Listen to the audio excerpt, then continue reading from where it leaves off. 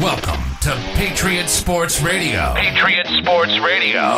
A sports podcast by regular dudes for regular dudes. We'll give you a break from all the national talking heads and biases of mainstream sports media. From high school to the pros, we're talking about it. Red-blooded American. Loud, real, and raw. Patriot Sports Radio with your hosts, Eric, John, Chris, and the coach. Welcome back, my friends. If you're new, then welcome in. It's Patriot Sports Radio. My name is Eric. I am your host. We've got a full house tonight. We're missing the coach. We've got John out in Denver. We've got producer Chris over here, keeping the wheels turning, putting the coal in the furnace. And special guest tonight, Coach Chris Smith. He's head basketball coach at the Hartford Union High School. Go Orioles. This is season 1, correct? Yeah, season 1. And how are you this evening, Coach? I'm doing well, man. Thanks for having me. I appreciate it. Yeah. Welcome in. So how'd the season go? What are we proud of? What do we think we can improve on next year? Yeah, I mean, you look at our overall record. You know, we finished 8-16 in the regular season, so obviously it's not going to stand out like crazy, and people are going to look at it like, wow, you know, you didn't have a very good season. But you know, like I said, year one, and we brought a lot of youth to our varsity team this year, and we only graduated 2 seniors, so we bring 13 guys back. We were led by 2 sophomores for the most part, as far as, you know, the major statistical categories go, and it's amazing how we finished the season compared to how we started. You know, we started out the season 0-9, and things were not going very well, but the new year was very good to us. So we finished the regular season 8-7. We were rolling a little bit, playing some teams really well, and we beat some teams in our league the second time around that kind of handled us the first time around. So, I mean, to me, that's breeds success for the future into the summer here and moving forward to next year. What you described to me just now sounds like a young team that's starting to gel towards the end of the season. Yeah, absolutely. And absolutely. I mean, we started one senior only, and we had 2 sophomores in the starting lineup, and running a brand new system offensively and defensively that the kids weren't used to. And then throwing in, you know, brand new guys, 13 new guys, pretty much 11 new guys to the varsity level. And that's a lot to have to go through as a teenage kid. And, you know, once it started clicking for them a little bit midway through the season, we started to play some really good basketball. Yeah, especially playing, you know, these kids performing against upperclassmen. That's got to build the confidence. And, you know, once they run off a few wins, they really believe in themselves. Do you feel like you've changed the culture there then? I think we have a great start. You know, the recent history in Hartford has not been very great. Being a local guy myself, you know, I'm originally from about a half an hour away from Hartford, and the last 5 years I was coaching in another close by city about another half an hour away. We played in the same league as Hartford as well when I was a player in high school, all the way, you know, when I started coaching and stuff too. And Hartford was never a team that you were afraid of. Just wasn't great. And even when I got there then, in, you know, this last May, people asked me, why would you take that job? I was going to ask you that. Yeah, you know, I mean, for me, it was an opportunity to finally take over my own program and see what I could do. I've been a varsity assistant for a lot of years now, and I was ready to take that next step. And I live in the area. I live about 7 minutes away from the high school, and my kids are hopefully going to be going there someday. And it just felt like the right decision to make. And what better of an opportunity or a story to make than bringing a program that hasn't had much of a history at all to all of a sudden being something that is to be reckoned with, you know? Absolutely. It's going to mean a lot more. Mm-hmm. Nobody likes a front runner. You come in here and you turn this program around, people are going to remember that. And that's, you know, sounds like the hot new coordinator needed to go spread his wings, and now he is. How would you describe this culture you've got going on now? Well, I think from the beginning of the season till the end here, you know, things changed drastically. I think in the beginning of the year, the kids were really looking at myself and my assistants and being like, okay, what do we do type thing? And, you know, where do we go from here and everything? And toward the end of the season, we were very much so player led. And, you know, it sounds cliche a little bit here and there, but in reality, the best teams are the player-led teams. And the kids that really take that kind of ownership over the program. And the younger guys at the JV levels and everything, they see that and they want to be a part of that. And even when they're watching our varsity games, behind our bench, whether it's at home or away. And, all of a sudden, the latter part of the season, I mean, they are really getting into it and they're locked in and they're cheering like crazy for our guys. And you could really see us start to come together as a community and as a family. And that's something that I've been preaching since I got there, is that this needs to be a family. The environment here needs to be an environment where you can feel at home. And I think that we're starting to get there towards the end of the season, and I hope it continues. I love it. I love that you use the word family there. I think that's what these kids need: structure, they need leadership, and that's all the components of a family. So you're filling the gym up now towards the end of the season, huh? Did attendance change a little bit from the beginning to the end? Yeah, it was nice, that some of the kids started, some of the students in the high school. I mean, we started getting more kids coming in, and it was nice that way. And we started getting more community members, and all of a sudden towards the mid part of the season through, we started to get a little bit more media coverage too, which was nice. I mean, and just hearing some things from people, on the outside of the program that have been fans of the program, for some time. And they just said it was really nice to see a competitive product on the floor again. And I'm really proud of that. And I'm super excited to see what we can do in the future with so many guys coming back and a really solid, younger group of kids too coming up. Yeah, crowd plays a part in that. I think basketball is a sport of runs and momentum, and if you get the stands full of people yelling and screaming, that translates on the floor. Do your guys play multiple sports, and what's your take on multi-sports versus specialization? I'm trying to think. For the most part, all of my guys, except for, I believe, as far as the varsity goes, all of but 2 or maybe 3 play at least 2 sports. We have a lot of baseball guys on my team, which is crazy. I think like 80% of my guys are baseball guys, which is good. And they're pretty good friends already just because of that aspect as well. They see each other for long periods of time, especially because of how summer baseball is too. The one thing I will say is that I don't have a lot of kids in my program alone that do anything in the fall, which is odd to me. And football is a huge deal in Hartford. They went to the state semifinal game this year. So it's a big deal.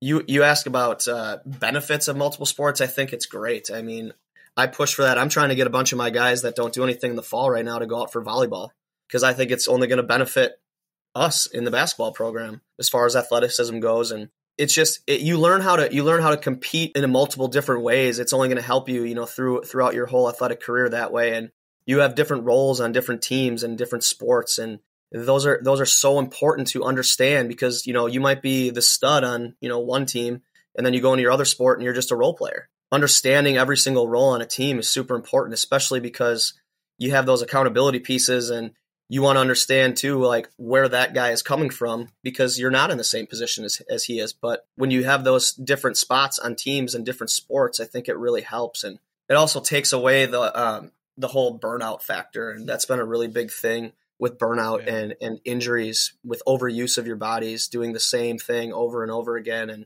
I'm not a fan of, kids just saying, well, I'm going to stop playing these other sports and focus in on this one because I need to get better. Well, I just don't find that to be a really good reason. Yeah. Yeah. You can't just be throwing curveballs over and over again on your 15-year-old arm. Do you feel like athletics have a positive impact on GPA? Because I wanted to sound smart today when I talked to you. So I was reading a couple articles and studies. Well, let's be honest, skimmed. But I was trying to find a link between high school sports involvement and higher GPAs. And I found a couple that said it could impact it up to 0.7, 0.9 points. Others said not at all. I have a hard time believing that. I think teamwork, communication, just the community of playing sports has to propel you to a better work ethic and therefore be a little better at your studies. I don't know. I'm not in the high school. I haven't been in X amount of years. We won't get into how many, but you're there now. What do you think? I mean, I think it plays a huge factor. I really do. I mean, being a part of athletics not only helps you understand accountability and responsibility, in order to, I mean, let's just talk about like the things that are plain and simple to see, right? And like in order to play high school athletics, you have to perform in the classroom. And one of the things that we reiterate all the time as a coaching staff is that, you're called a student athlete, and the student comes first for a reason. Every program I've been a part of, we've always strived to be an academic all-state team. And this year we did qualify for that. We had just under a 3.4 GPA as a team, which is pretty solid. It wasn't good enough to become, academic all-state worthy, but, it's a good start. I just really think athletics does so much for you outside of those sports. Like it prepares you for the world, really. I mean, because think about all the different jobs that people have throughout your life, and how you have to work with different people, and you have to work on different teams and small groups and all those types of things. And there's going to be people you don't like either, but you still got to deal with them, and you got to learn how to deal with them. And I really do think that athletics can really play a big role in the classroom. And on the flip side of things too, I mean, teachers hold athletes to a higher standard simply because, they're in the spotlight. And sometimes you might not always, as an athlete, they might not always get the type of treatment that someone who's a non-athlete gets. It's a catch-22 there on both sides, just that it's really because some teachers are pro athletics and some aren't. And some think that, oh, well, he's an athlete. Well, I'm going to bust his chops a little bit more because, he gets all this attention for this stuff, when I think, academics is more important. So that's a whole thing. I don't have the numbers and I don't care to know them. I just like to have my opinion and roll with it. And I think being a student and a good student really translates to the competitive side of things in athletics. You're going to find that a lot of the really good teams have really good team GPAs. Yeah, there's a lot to learn there. There's the politics of, there might be a teacher who's trying to put his thumb on the scale to even it out in his mind, or, there's going to be people you don't like that you have to coexist with and sometimes even cooperate with towards a common goal. Life is also going to teach you that if you don't put the work in, you're not going to get the results most of the time. Yep. Yeah, I have a 12-year-old daughter, so I'm thinking about athletics. She plays a little volleyball. She's not sure exactly. That's another reason I was looking into the grades and how they relate to sports. Is there such thing as too much? Is there like a Goldilocks zone of extracurriculars?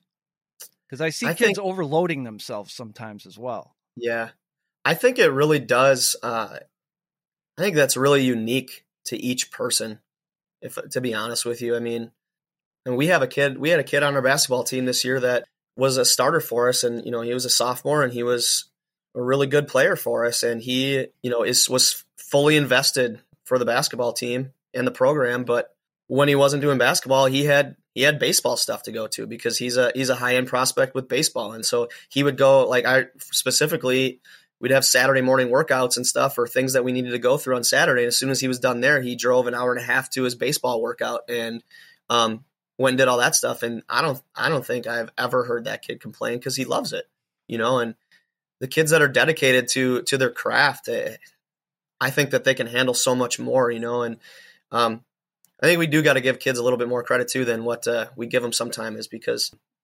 they're capable of a lot. You just have to challenge them and get them to understand that they can do those things. Absolutely. Spoken like a true teacher. You're a teacher as well, correct? What subjects do you teach? I teach physical education and health. Nice. Well, I'm about out of high school related questions. If you want to stick around and talk other sports with us, we can do that. Unless, John, do you have anything for him? Oh, yeah. Oh, all right. No, I let him have it. Hey, Coach Chris, I'm John. Hey, John. So I went to a smaller high school in Illinois, in Peoria. Okay. And I've been out for about 15 years now.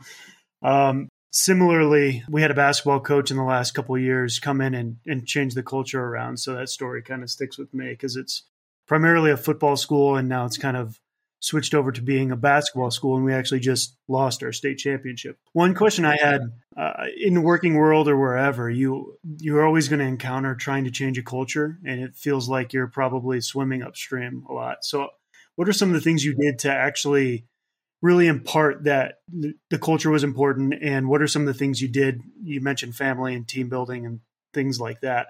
What are some of the things you did that maybe like another coach, somebody else might want to hear, to help really kind of change the tide there? Well, I think, it starts, to be honest with you, it starts with relationship building.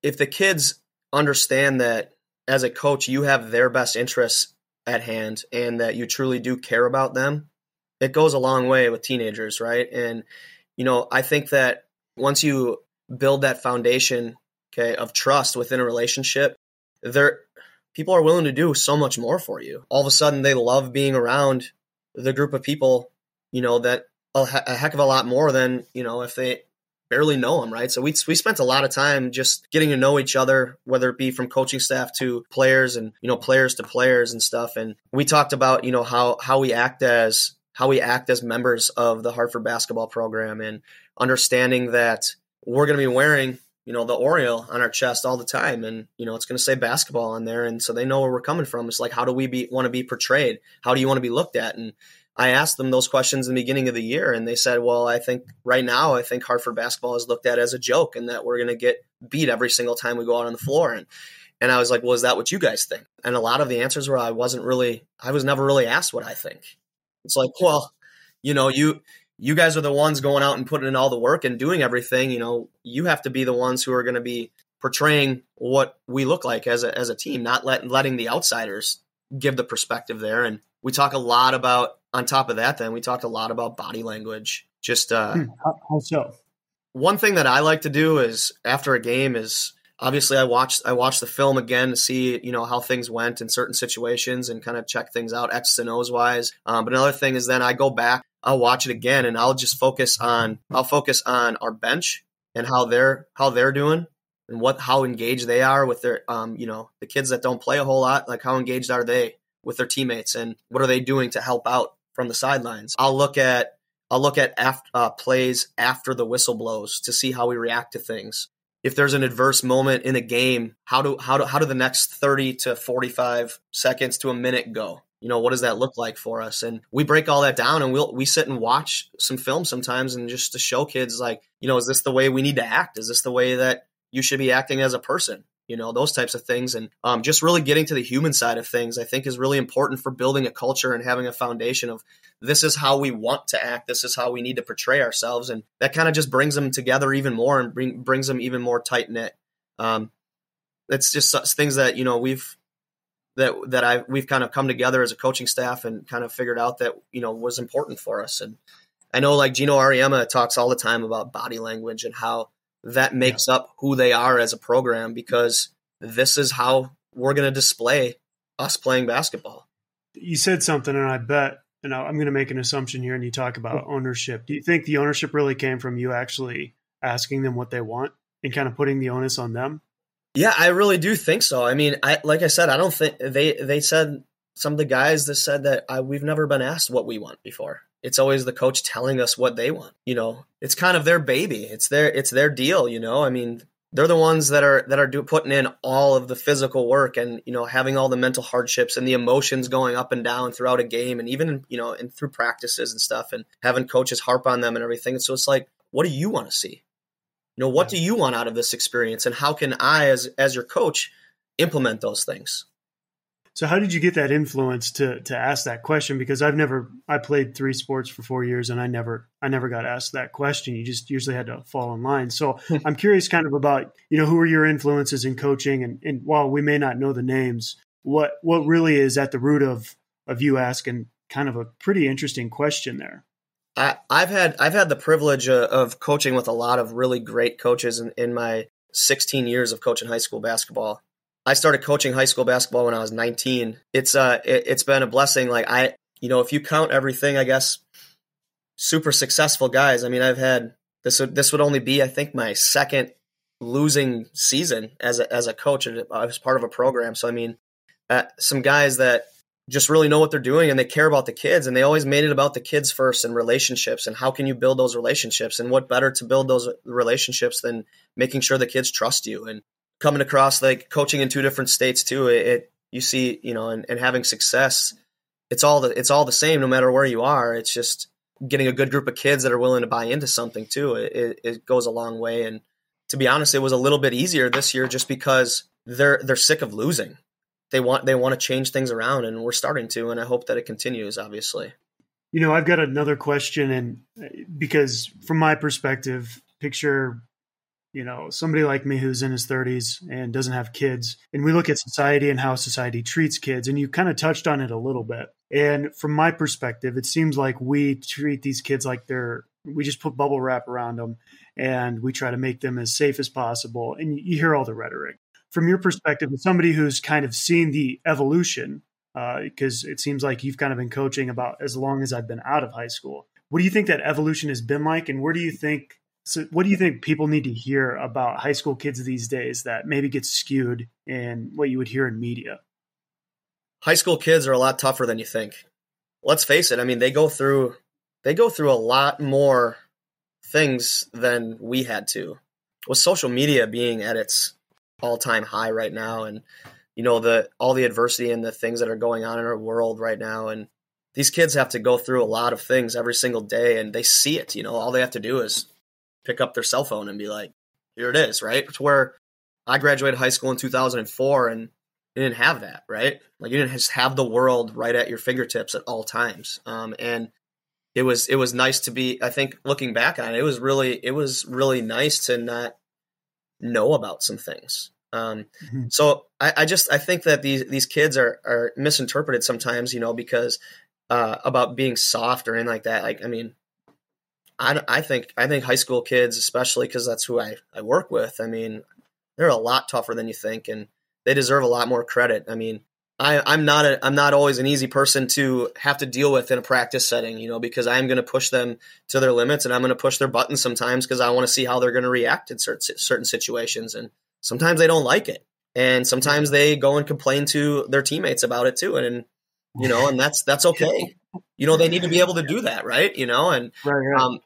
Sometimes they go and complain to my assistants about, oh, well, coach is being too hard on us, or doing this. Why would he call me out for this? And if they start to understand, then I always tell my guys is, if I'm on you 24/7 about things, and I'm pushing you and I'm correcting you about things, that's a good thing. That means I see a lot more potential in you. It's when I stop talking to you, it's when I stop correcting you, stop trying to make you better. That's when you should probably be worried, because I've given up on you at that point, Yeah. I think that was a message to our guys early on. I think that they really started to understand that as time went on. Do you find that you can't be quite as hard, I put that in quotes, quite as hard on a kid in 2022 than you were in 2011, 2012? Or do you think that's kind of blown out of proportion? I think. Do you get a lot more parent calls now? No comment. Yeah. I wasn't expecting an answer, but I am kind of curious about, because I've got friends who are coaches, and they say it's not as bad as you would think, but it's outside of sports where you see that more than anything. Yeah, I just think that I think nowadays you have to be more creative, and you have to really, it comes back to, you have to really know and understand your kids and where they're coming from and what their backgrounds are, because it's so crazy now. Normally 10, 15 years ago, you coach in a community or you teach in a community, and most of the kids their backgrounds are all the same. Mm-hmm. Now, no matter where you are, everything is so adverse, and so there's literally groups and cliques and, activities and everything for every person and every interest you could possibly think of. And so you just really got to get to know your kids and understand them, because then you can know how you can push their buttons. You know when you can challenge them to certain things, and knowing who they are in and out the best that you can is super important, because if you don't know who they are, I mean, how do you know how to get the most out of them? Yeah. It sounds really, really silly that I keep bringing up the relationship thing, but that's been a backbone of who I've been as a coach for my entire career. So that's good stuff. That pretty much wraps up what I had questions about. That's really cool. Sure. Yeah, thanks. Well, while you guys were talking, I came up with another one. You were talking about parents briefly. I understand it's hard to find officials these days. People just don't want to do the job, and a lot of it has to do with the parents screaming because Jimmy got his third foul in the second quarter. Do you see a lot of that, or going back to John's angle, is that something that's also blown out of proportion? No, unfortunately, I wish I could say it was blown out of proportion. That's a real thing, man. What And do I you have a think lot the of friends. solution to that is? I don't know. I don't know. I wish I had an answer for that. I really do. I The think problem is these people are grown. They are who they are going to be. They're not, a 40-year-old is no longer moldable. If that guy's an asshole, he's just an asshole. that's a good point. I mean, I imagine the kids are embarrassed when they look up in the stands and see, mom losing her mind.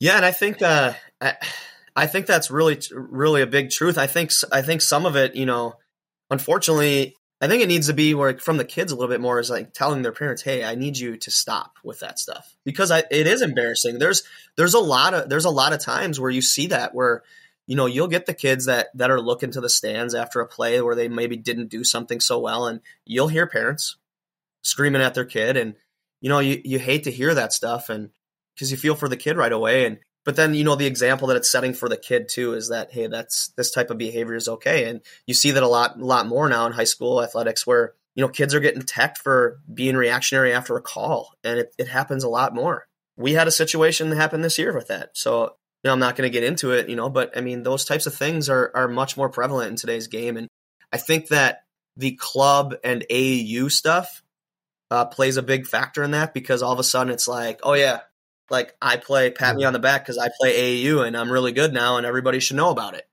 There are some really prestigious AAU programs out there, don't get me wrong, but nowadays you could walk down the street and find three AAU or club teams and be like, oh yeah, it's only $2,000 to join. Sure, sign me up.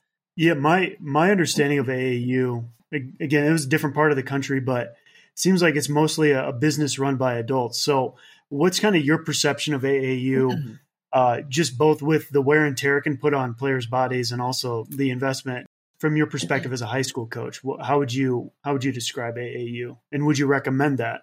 Unfortunately, I think if you're a kid that plays at a high level and you want to play at the next level, I mean, it's a necessary evil. It really is. Yeah. You have to do things to get your name out there. You have to expose yourself to as many college coaches as you can. And that's a lot of times that's where college coaches go, because there are more kids of that caliber in the gym, at that point. They can go somewhere where there's going to be 30 teams playing for a weekend, compared to I got to go travel to this one high school game to watch two players play. Mm-hmm. Yeah, I think there are some really good AAU programs out there. I think that there are programs that do have the kids' interests at heart, and you actually have to make the team. You don't just get, oh yeah, well, we have 33 kids that tried out this year. We're going to keep them all, and we're going to just have an ABC team. Because that's what it's becoming. Like you said, the business entity side to it, right, is, well, look at all this money that I can make. And I understand that there's money to be made, and there's money that needs to be made too, obviously. But I'm so mixed on it, because we have some kids that play AAU and we have some kids that don't. A couple of my better players play AAU, and a couple of my better players don't. So it's just, I think I don't know. I don't have a great answer for that. It's a really tough situation, because like I said, it is a necessary evil if you want to play at the next level. Do you think being pretty active on social media, having a YouTube page, doing the modern things can get you the same level of exposure as an AAU team without spending $5,000? It helps, but ultimately coaches want to see you play in person. Right. Just being a coach myself, I mean, watching a team or some players on film and then seeing them in person is a different animal. There's things that you miss on film that you can only get when you watch them in person. So I think that you definitely need to have both. But I mean, having your highlight films and those kinds of things, those are important too. And those are things that, I've talked to some of our guys about. It's like, hey, you haven't done that yet. You should probably get that going. Kind of along those lines, what kind of relationship do you have with colleges? Do you try to bridge that gap for the player to the college? Do you try to keep kind of mind your own garden kind of mindset with that? I've seen it kind of go both ways. But again, it's been years since I've been in high school. But so as your role as a head basketball coach, do you try to have those relationships with colleges? A lot of times, I don't want to put too much pressure on it. No, yeah, like a lot of times it's more if a coach from a school is coming to see our game, like they'll usually, let me know beforehand and be like, hey, I'm coming to see so-and-so tonight. Or even if they show up and after the game, they'll want to come and have a conversation. If they're really interested, they want to get to know a little bit more about the player. And it's nice to hear, from, secondhand from somebody rather than just hearing it from the player. Cause obviously the player is going to like a lot of what they do, so I don't necessarily think like seeking coaches out is like what I would do. A lot of times they come to you and they want to talk to you. If there's a kid that isn't getting an exposure that I think deserves it, then I might start reaching out to a couple people and a couple, different networks and connections and be like, hey, got this kid. What do you think? And where do you think he would fit type thing? And, can you help me out a little bit there? So a little bit of both, I would say. Well, while Chris is dealing with wires, I can ask you about these reactionary texts. I see it in NCAA. I see it in the NBA. I see it in the NFL. I think they're trying to officiate emotion out of the game. And that's not only impossible, but I think it's detrimental. Do you think they're doing this at the high school level too, trying to you get a nonsense call and you throw your arms up, and in a way it's justified. That's not a technical. That wasn't a technical 5 years ago. Yeah, I just think that there's so many issues now, verbal and nonverbal, that I think officials have just had enough of it and they're sick of it. I mean, you even see that some of that at the pro level, the guys who are the habitual like offenders, right? Like they don't put up with it anymore and they'll just tech you. I mean, it is what it is. I'm not going to say that I'm an angel on the sidelines by any means. Have you gotten one? Have you gotten teed up a few times, Coach? Hey, I almost went the entire season without getting one. I did get one in our last game this year. Yeah, it was I felt like I didn't even get to earn that one, unfortunately, but it's is what it is at that point. But yeah, it's for me. I mean, what I'll say is I care a lot, and I put a lot of work into what I'm trying to put out onto the basketball floor, and that competitive side of you gets to you sometime. And like if there's a call that you disagree with, obviously you want to voice it. But I think being a young coach, I need to get better. I need to get a lot better at that too. Is like how to confront officials. And sometimes officials are really, really great, and they'll straight up tell you, yeah, I missed that one. Like I screwed that up. I'll make sure that doesn't happen again. And other times officials are on the verge of like, I'm always right, so you can't argue with me. Yeah, I think it's like a baseball manager. You got to get tossed once in a while. Just let the boys know that you're in there with them. You're in the fight. I hear a lot of passion out of you. I hear a lot of talk of family coming together, etc. When did you know you wanted to coach basketball? Because it sounds like this called to you. As soon as I knew that my playing career was over, which was high school, I there was that, that just that competitive fire and the love for the game of basketball was still there. And I'm like, how do I still have that in my life? How do I still get in my life? And, my high school basketball coach, who's passed on, I talked to him a lot and everything. And he actually got me really involved in it and got me really hooked on it, because he would call me in. I would be in college and I went to UW Whitewater, and I would drive home, 45 minutes sometimes just to sit down in his classroom and break down film, for the following season, who some of the guys were, my teammates the year before and everything. And it's just something that I got addicted to. That's love of the game. Yeah, I got addicted to it and wanting to continue to get more and more and more. And I was able to sneak in then as an assistant. My first coaching job was a JV assistant when I was 19. And then I still did a lot of things behind the scene with the varsity team as far as, cutting film. And back then it was DVDs, man. And that was my job as a JV assistant, was to dub all these DVDs. So every coach on staff had a DVD of every film. And oh my gosh, that was tedious. That was a full-time job in itself, man. But sure have. But yeah, I have such a love for the game and a passion for the game, and that's kind of how I got into it. And I just worked my way up, and then I became a freshman coach, and then I became a JV coach, and then got into the varsity assistant ranks at a few different schools, and and here I am now. You've paid every due there is to pay, haven't you? Yeah, kinda. I guess I have, and I'll tell you too, it was tough because there's been other jobs, obviously head jobs that I've applied for, and not playing at the collegiate level is a tough one to sell on people. Like you think you can run your own program, you haven't played at a high level, and unfortunately that's a lot of people think that. It's like, well, if you didn't play in college or at least, how can you be a good coach? And Yeah, I don't know. I very much so disagree with that. But Absolutely. I think you come in, you take 0-9 and you flip that around and you put together a few more solid years. It's undeniable that this guy can draw up a play or two. I don't think it matters if you played at St. Bonaventure or not in 1997. It's always St. Bonaventure when you mention a college. that's his No, go-to. I went on a whole Richmond Spiders thing last time. That's right. That's right. Nice. You got any favorites in the tournament? Well, I mean, I'm a big Alabama fan, simply because Nate Oates, their head coach, he's a Watertown, Wisconsin guy, which is my hometown as well. So yeah, he went to a very small school for high school and for college at Maranatha Baptist in Watertown. He was actually my sophomore year geometry teacher, believe it or not. It was crazy. I got to experience March Madness with him personally in his classroom. We had the old like TVs that you get to card in from the squeaky wheel and the TVs. Yeah. So I would shut down the printers. Yeah, so I would be like during geometry, I'd be like, "Hey Oates, during my study hall today, like, do you mind if I bring in a TV and we turn some games on?" He's like, "Oh yeah, absolutely." He's like, "I'll check one out right now," type thing. So yeah, he's a great guy, and the guy that I coached with at Beaver Dam prior to here, grew up with Nate. They were pretty good friends growing up. They lived on the same street. So yeah, it's a small world. But I love watching Alabama play. I mean, they run that dribble drive and they're super, super aggressive in it. And, no secret, right? Like, we run the dribble drive at Hartford and we're exclusive with that. So it's a lot of stuff that I've taken from him, and I love his stuff, and he does a great job, and he gets those kids playing really hard.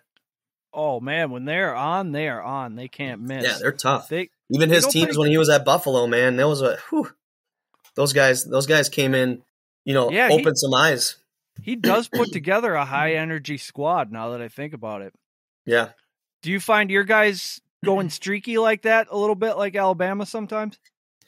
Yeah, or definitely. I mean, when you rely on getting to the basket and then the 3-point shot, you're going to go, there's going to be a lot of ebb and flow, and there's going to be a lot of ups and downs. And like we don't shoot mid-range shots.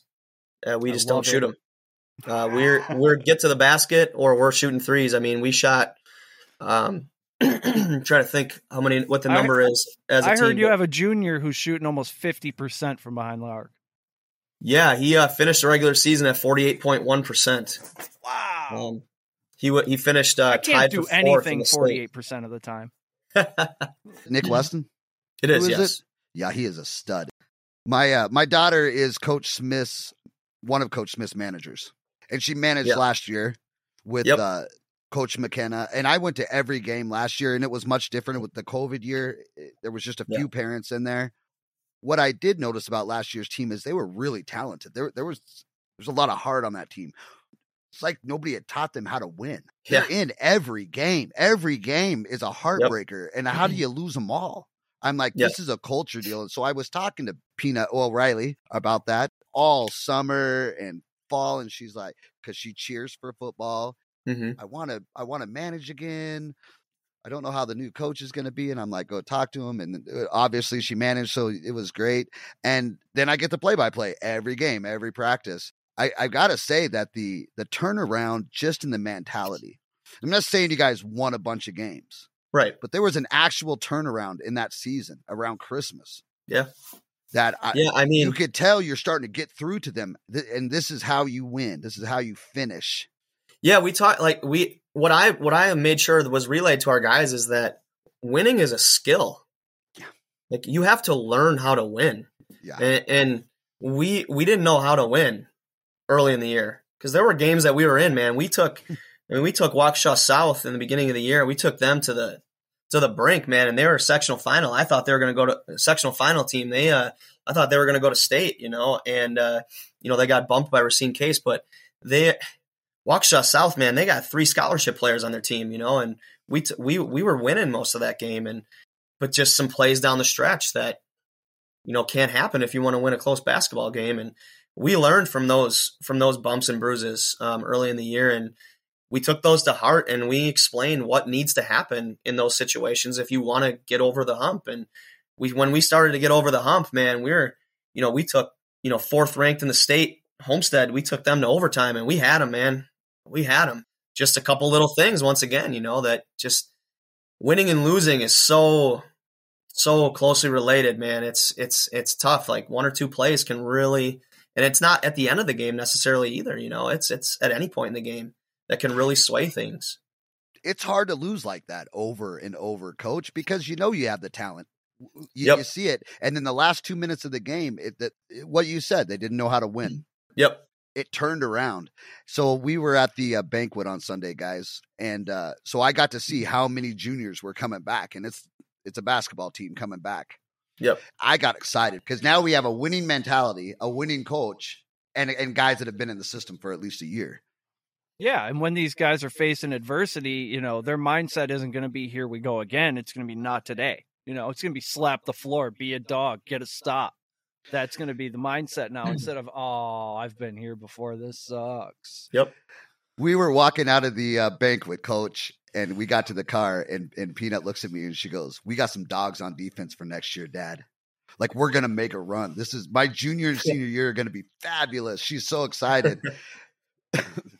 You got the town buzzing, Coach. She's great. Riley's great, though. Your daughter is awesome. She was great to have because she knew the kids obviously, and she had been a manager already, and so it was really nice. Like she knew exactly what she needed to do right away. And I'm telling you, man, like when I talked about our managers at the banquet, like they are very important to me, very important, and they know that.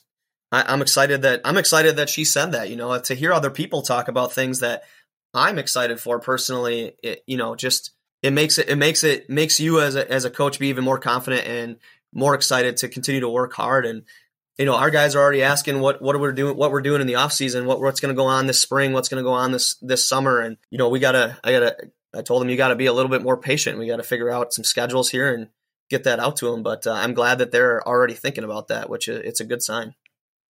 Well, we're excited. Small town, Wisconsin basketball, and Hartford should be in it. Now, I've only been going to games for 2 years because Peanut's she was a freshman, now she's a sophomore. But there's talent on that basketball court. But even more than talent, there's a lot of hustle and some heart. Yeah. That's exciting to watch. So, and another thing, we got to talk a little bit about at the banquet. You coached out in Colorado too, as well, right? I did, yeah. I was out there I lived out there for 3 years, just under 3 years. Trying to even remember it's been about 10 years now that I've moved back. But I actually coached for 1 year there. I coached a girls team in the inner city, which was in Denver, KIPP Collegiate Academy. That was like their inaugural year. It was rough. It was very rough. And then I kind of got something that just fell into my lap. My wife now, she was my girlfriend at the time. We moved out there together, and she worked with someone who had a friend that coached at this supposed really good team. And, sometimes you hear from other people. My wife's like, I don't know what to take of that or whatever, but here's a phone number. You're supposed to call this number. And I was like, okay. So I called this phone number, and it was, he's a good friend of mine now. It was Troy Pochner, who was the head coach at Devlin High School. I talked to him for a little while and everything. He said, we were super successful. We've gone to the Elite Eight for the last 3 years, and we're trying to make that, get that jump over the hump and everything. And, I looked him up after I got off the phone. I was like, geez, like, why do these guys want me to coach with them type thing? And, but we ended up meeting and we worked some things out, and that was a phenomenal year. We went 19-6, and we won the league, which is it was actually our rival was Valor Christian, who at the time Christian McCaffrey was on that team. He was a senior. That, you want to talk about a dog, man. That guy was a dog. He was a very good basketball player too. I mean, that guy. I bet he's good at everything he touches. He was a bowling ball, man. He was their point guard, and we split with him that year. And that was some really fun basketball to play with. And we were ranked number 1 in the state for a lot of the year, and they were ranked number 2 in the state for a lot of the year. And we switched back and forth a couple times, and so that was a really great year. And unfortunately, it ended in the Elite Eight. We lost to Sand Creek out there, and they had a kid that was going to Air Force the next year, and he just lit us up in the fourth quarter, and that's things happen, right? So, but that was fun being out there and getting to meet a really great coach from Troy Pochner, and he ended up leaving when I left. He left and went and coached at Valor for a couple of years and actually won a state championship with Valor. So that's was a pretty crazy situation that way. And then, that was fun. That's a crazy school. I went out there to catch a game this year just because it was like a college campus, man. The folklore. Yeah. It's wild. That's a good program. Yeah, it really is. And there's a lot of phenomenal athletes that go through there, man. Holy cow. I bet that helps you with buy-in from your players now. They can look at you and say, hey, this guy's been there. He's done that. He can take us to the proverbial promised land. I don't love to talk to, I don't love talking about that kind of stuff. I guess you don't throw your resume in their face. Yeah, I don't like to do that with the kids, I mean, but like you said, they know. I mean, they can find things on the internet a heck of a lot better than all of us can combined. So every kid's a PI. Yeah, for real. That's true. That's just so true. And so, I mean, so they know, and being that I've had a lot of success, right down the road in Beaver Dam, the last 5 years with Coach Ladron there, and geez, it's no secret. We won, we used to be in the same conference, and the Wisconsin Little 10 conference broke up in the last year was it 16, 17? Sorry, I was just looking at a poster I have on the board right over here behind me is we won the last conference title in the Wisconsin Little 10 when we played Hartford, in the same league. And so they're very much aware. Actually, my assistant now I coached against him when he was a senior in high school. So there's some really good jokes there about how we, smacked them pretty good a couple times. Back to the trainers. My daughter's not a trainer. I don't know the first thing about it. Aside from taping up ankles, what do you get out of these trainers? It sounds like they're a real asset to you. Managers, not trainers? I don't think they're letting anybody just tape ankles these days. Actually, though, Chris's daughter, she is actually able to do that, and she's done that a couple times. She's part of, I don't know what program we have at the high school, something where she works with our athletic trainer, and so she's been trained on how to do that. So she actually has taped a couple ankles for us this year. That's where I got trainer from, because I hang out with the overachievers. So yeah, no, our managers, I have one manager who his job is specifically during practice is to work the scoreboard. He got really good at it too. Put the thumb on the scale a little bit. Yeah, goose the score a little bit. Yeah, he had to, in practice, he had to know. He had to know what we were doing, man, and he had to know how we were scoring it. And my assistant was Josh Goodrow. He's a big stickler on that stuff. And wanting to, and he never, I didn't really care. It didn't bother me all that much, but it bothered him for whatever reason. He's like, never let this thing, when we have because we would time every drill. Like, all right, this drill is 10 minutes today. And, we try to stick to that the best we can. I'm really bad at sticking to things, so it was good, but he never let the horn sound. Never let the horn sound. My man, that Sam, our manager, he took a job that way and he was good with it. And he would always prepare our iPads for stats before the game, make sure rosters were right for our team and the other team. And our other two managers were in charge of just logistical stuff and making sure equipment was ready to go and making sure that all the guys had all their stuff that they needed and making sure they would run errands for me because I forget things all the time in my office, and my office is quite a ways away from the gym, and they never ever complained about having to run to my office 3-4 times during a practice sometimes. So me not having to do some of those things and just focus on coaching basketball in those 2 hours is super important because those 2 hours go by really fast. Absolutely. Speaking of, we've been at this for a full hour already. Yeah, I didn't realize we were on for that long either. Golly. Yeah. Well, you're going to have to come back. We clearly have way more to get to. Yeah, I would love to. Yeah. Yeah, because it sounds like every kid you're coaching is bought in and none of them complain. They all have a solid work ethic. Like, you need to write a book or at least tell me how you're doing this. I don't know. I got enough trouble getting one kid in line. Hey, I have 3 myself, so it's and they're young yet, so I got it easy so far as the school thing and teaching them all that yet. So thank goodness for my wife, let me tell you. How old are the kids? 6, 3, and almost 2. I guess 6, almost 4, and almost 2. Dang. Go girl, boy, girl. Right. Yeah. My wife is a saint for letting me do what I do. Yeah. Sounds like every coach's wife. Yes, for real. Yeah. She knows you'll have him on a roster soon, and then it'll be your turn. All right, Eric, anything else? I can tell you that this new contract is $150 million guaranteed over the first 3 years. So I don't know how they're going but to... if you recall, last week, he said that wasn't the case.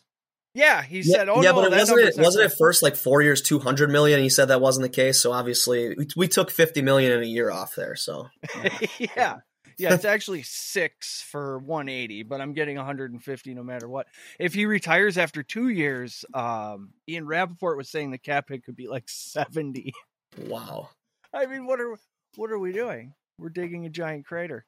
You're banking on that guy playing at a high level for a little while yet. Yeah, John's a Bears fan, so he wants to see the Keep Empire going. burn. Keep going.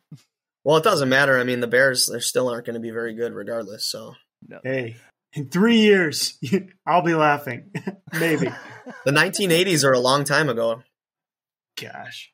Yep. Oh my gosh. We still act like 85 was like 2 years ago. That's the biggest joke in college sports. How bad do you even miss like Jay Cutler right now?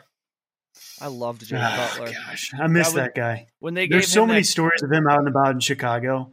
Like one time, he was pissing at a urinal, and somebody saw him, was like, "Oh my gosh, you're Jay Cutler. Can I talk to you?" And didn't answer, and just he was drunk. He rolled his head back and goes, "Dude, I don't care. Leave me alone." I would take that.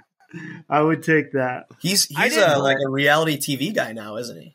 Well, yeah, he was married to Kristen Cavallari, then that blew up because I would imagine he was just really apathetic in the relationship. Yeah, I'm sure. But, he goes on Waddle and Sylvie, which is ESPN Chicago, about once a month whenever he gets bored. And he lives the weirdest life. But he hangs out with country music stars down in Nashville, so it can't be all bad. Yeah. Yeah, I had one big topic I wanted to talk about. We do not have nearly enough time, which is fine. We'll save that for another day. He's not just drop dead gorgeous. He's also dark and mysterious. He's got a topic he wants to broach next time. It's a tricky one to discuss, so I'll do it when we're not interviewing somebody. Sounds good. All right. Well, let's call it a night then, Coach. Thank you so much. We want to have you back. We want to have this 3-point sniper maybe on the show. Figure out his secrets. Chris, kick that outro music.